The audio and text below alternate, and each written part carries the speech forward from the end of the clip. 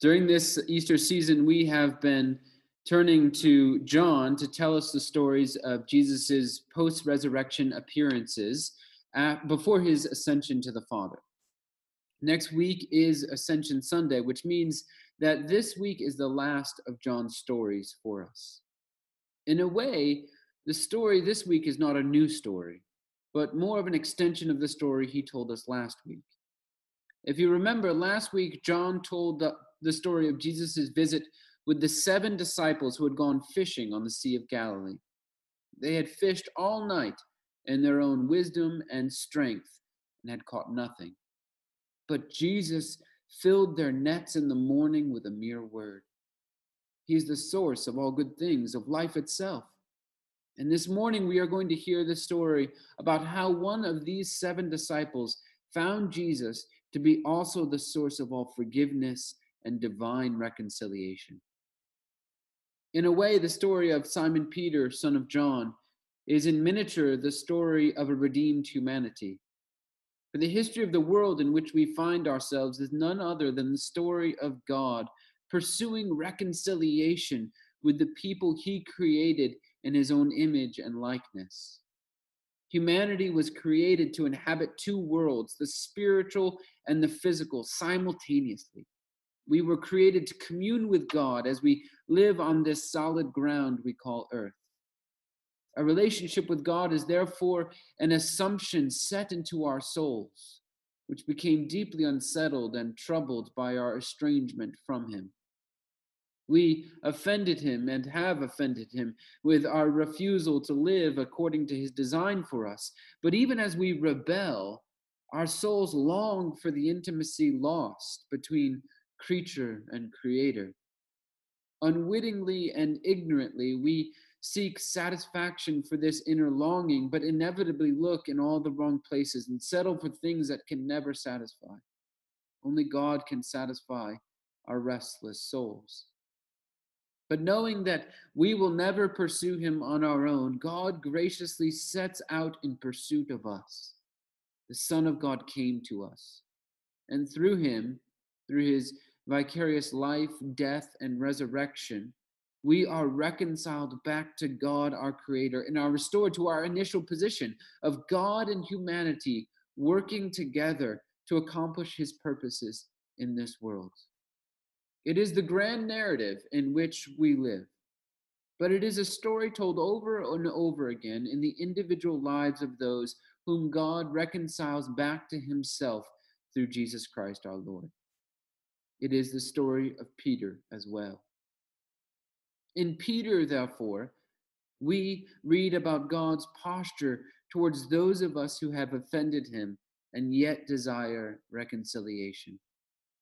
In Peter's story, we see just how tenderly and graciously God deals with us. Jesus comes to Peter, and it is Jesus who starts the conversation, just as he did with Thomas the Doubter. From the beginning, it is Jesus who initiates reconciliation, even though he is the offended party. Even in the Garden of Eden, it is Jesus who went looking for Adam and Eve, asking, "Where are you?" So great is his love for us that he is willing to absorb our wrong into himself in order to draw closer to us, to pursue us. And having approached us, he begins this delicate conversation with us, not as we would. He does not recount or enumerate our wrongs. He does not replay any harsh words regretfully spoken. He does not engage in the fruitless war of he said, she said. Although Peter had 3 times denied even knowing him, Jesus makes no mention of it in their first conversation since Peter's denial. He does not replay how Peter's denial made him feel. He does not need to be understood by us because our transformation is his goal. And he brings this transformation about by offering us a fresh start. He knows that guilt is not transformative, but hope is. And to quote the band Mumford and Sons, it's not the long walk home that will change this heart. but the welcome I receive with every start. The prospect of a new start is hopeful and always on tap with Jesus. It's always available. He communicates this to Peter by simply referring to him as Simon. Simon. Simon was the name given to him at birth. Simon is how he was first introduced to Jesus before Jesus gave him the name Peter. The name Simon, which Jesus used every time he engaged Simon in conversation. The name Simon harkens back to when their relationship first began, long before Simon had even once denied Jesus or said any of the other stupid things that have been recorded for us in the Gospels. Jesus calls him Simon, and he is signaling a new start for him. All that had transpired between them since the first meeting was forgiven. It was as if everything was new again. Jesus was lifting Simon's eyes off the ground so that he could begin to look to a future filled with hope and potential again. And Jesus again called him in verse 19, just as he did when they first met, saying to him, "Follow me." He is always calling us to follow him into a future full of hope. And to make that future hope more hopeful, he tells us what awaits us there. For Peter, this vision comes in verse 18, where Jesus tells him, "Truly, truly, I say to you, when you were young, you used to dress yourself and walk wherever you wanted. But when you are old,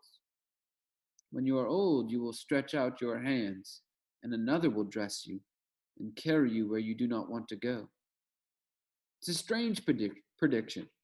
And yet John explicitly tells us in the following verse that Jesus said this to show by what kind of death Peter was to glorify God.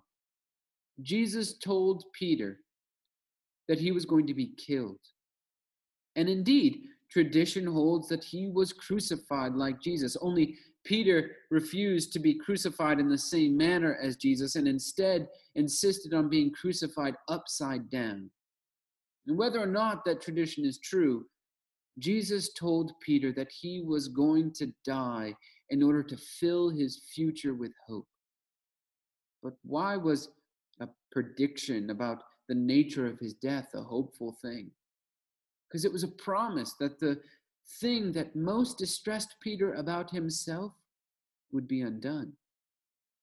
The reason why Peter had denied Jesus in the first place is because he cared more about his own flesh than he did about Jesus. He denied Jesus in order to save himself that cruel and unjust evening when Jesus was put to death. But Jesus is telling Peter that another moment is going to come for Peter when he will again have to decide between himself and Jesus. And this time he will choose Jesus.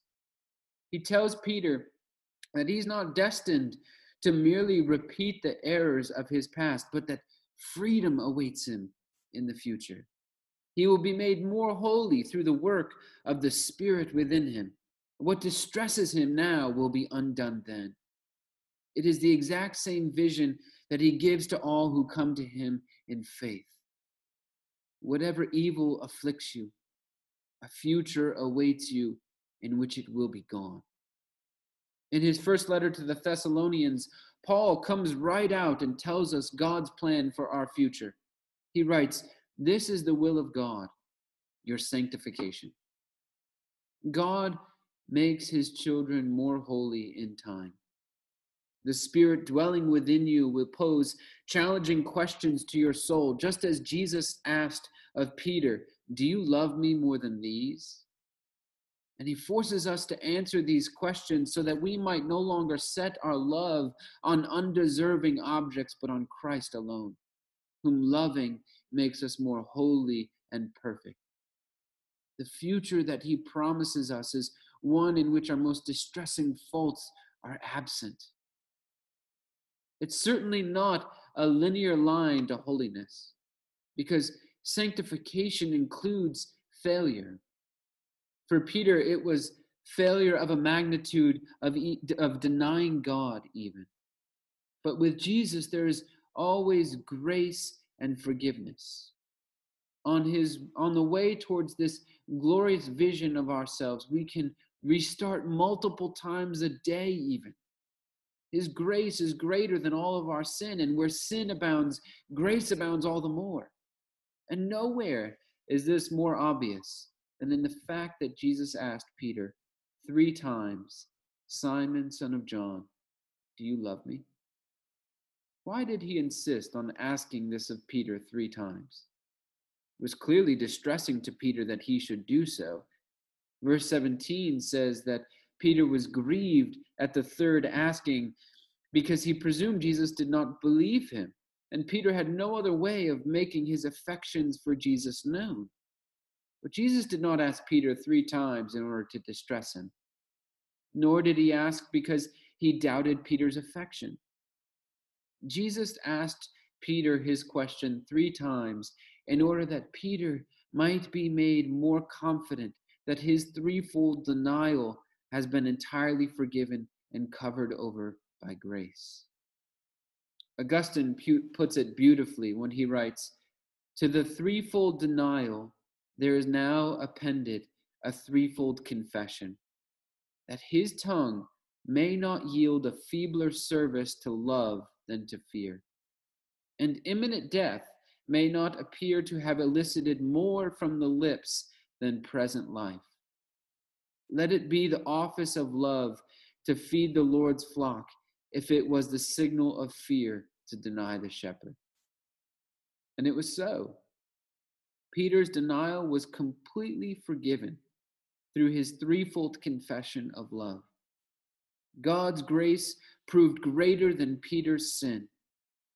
But in his reception of grace, Peter was also being pressed into service so that the guilty, now forgiven, was employed in Christ's holy service, and so became a participant in the activity of divine reconciliation in this world. "Feed my sheep," he tells Peter. The man who once denied Jesus has now been granted authority in his kingdom. It was a transformation initiated by Christ and brought about by his grace. It is a transformation that is common to all of God's children. He issues forgiveness to set you free, but then he invites you to participate with him in this world so that your joy may serve as the sole motivation for your work in this world.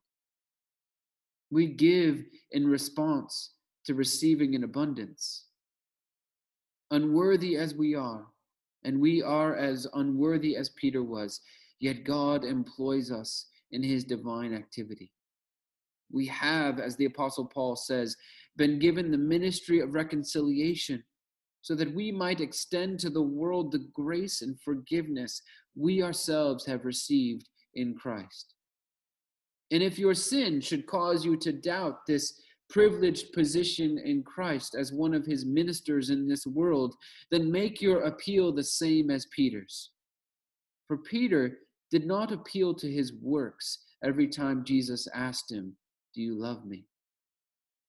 He appealed to the knowledge of Jesus alone. Peter was asked 3 times, "Do you love me?"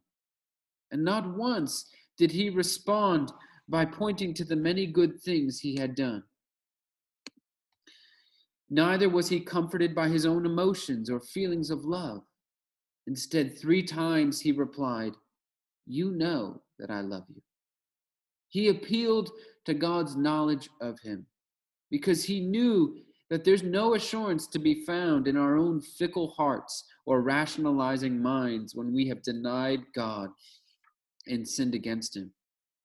Our only hope in life and in death is that we are known by a God who loves us, who has sought us out in Jesus Christ in order to reconcile us back to himself. In him, in him there is forgiveness for past sin and a hopeful future stretching out before us. In the name of the Father, and of the Son, and of the Holy Spirit. Amen.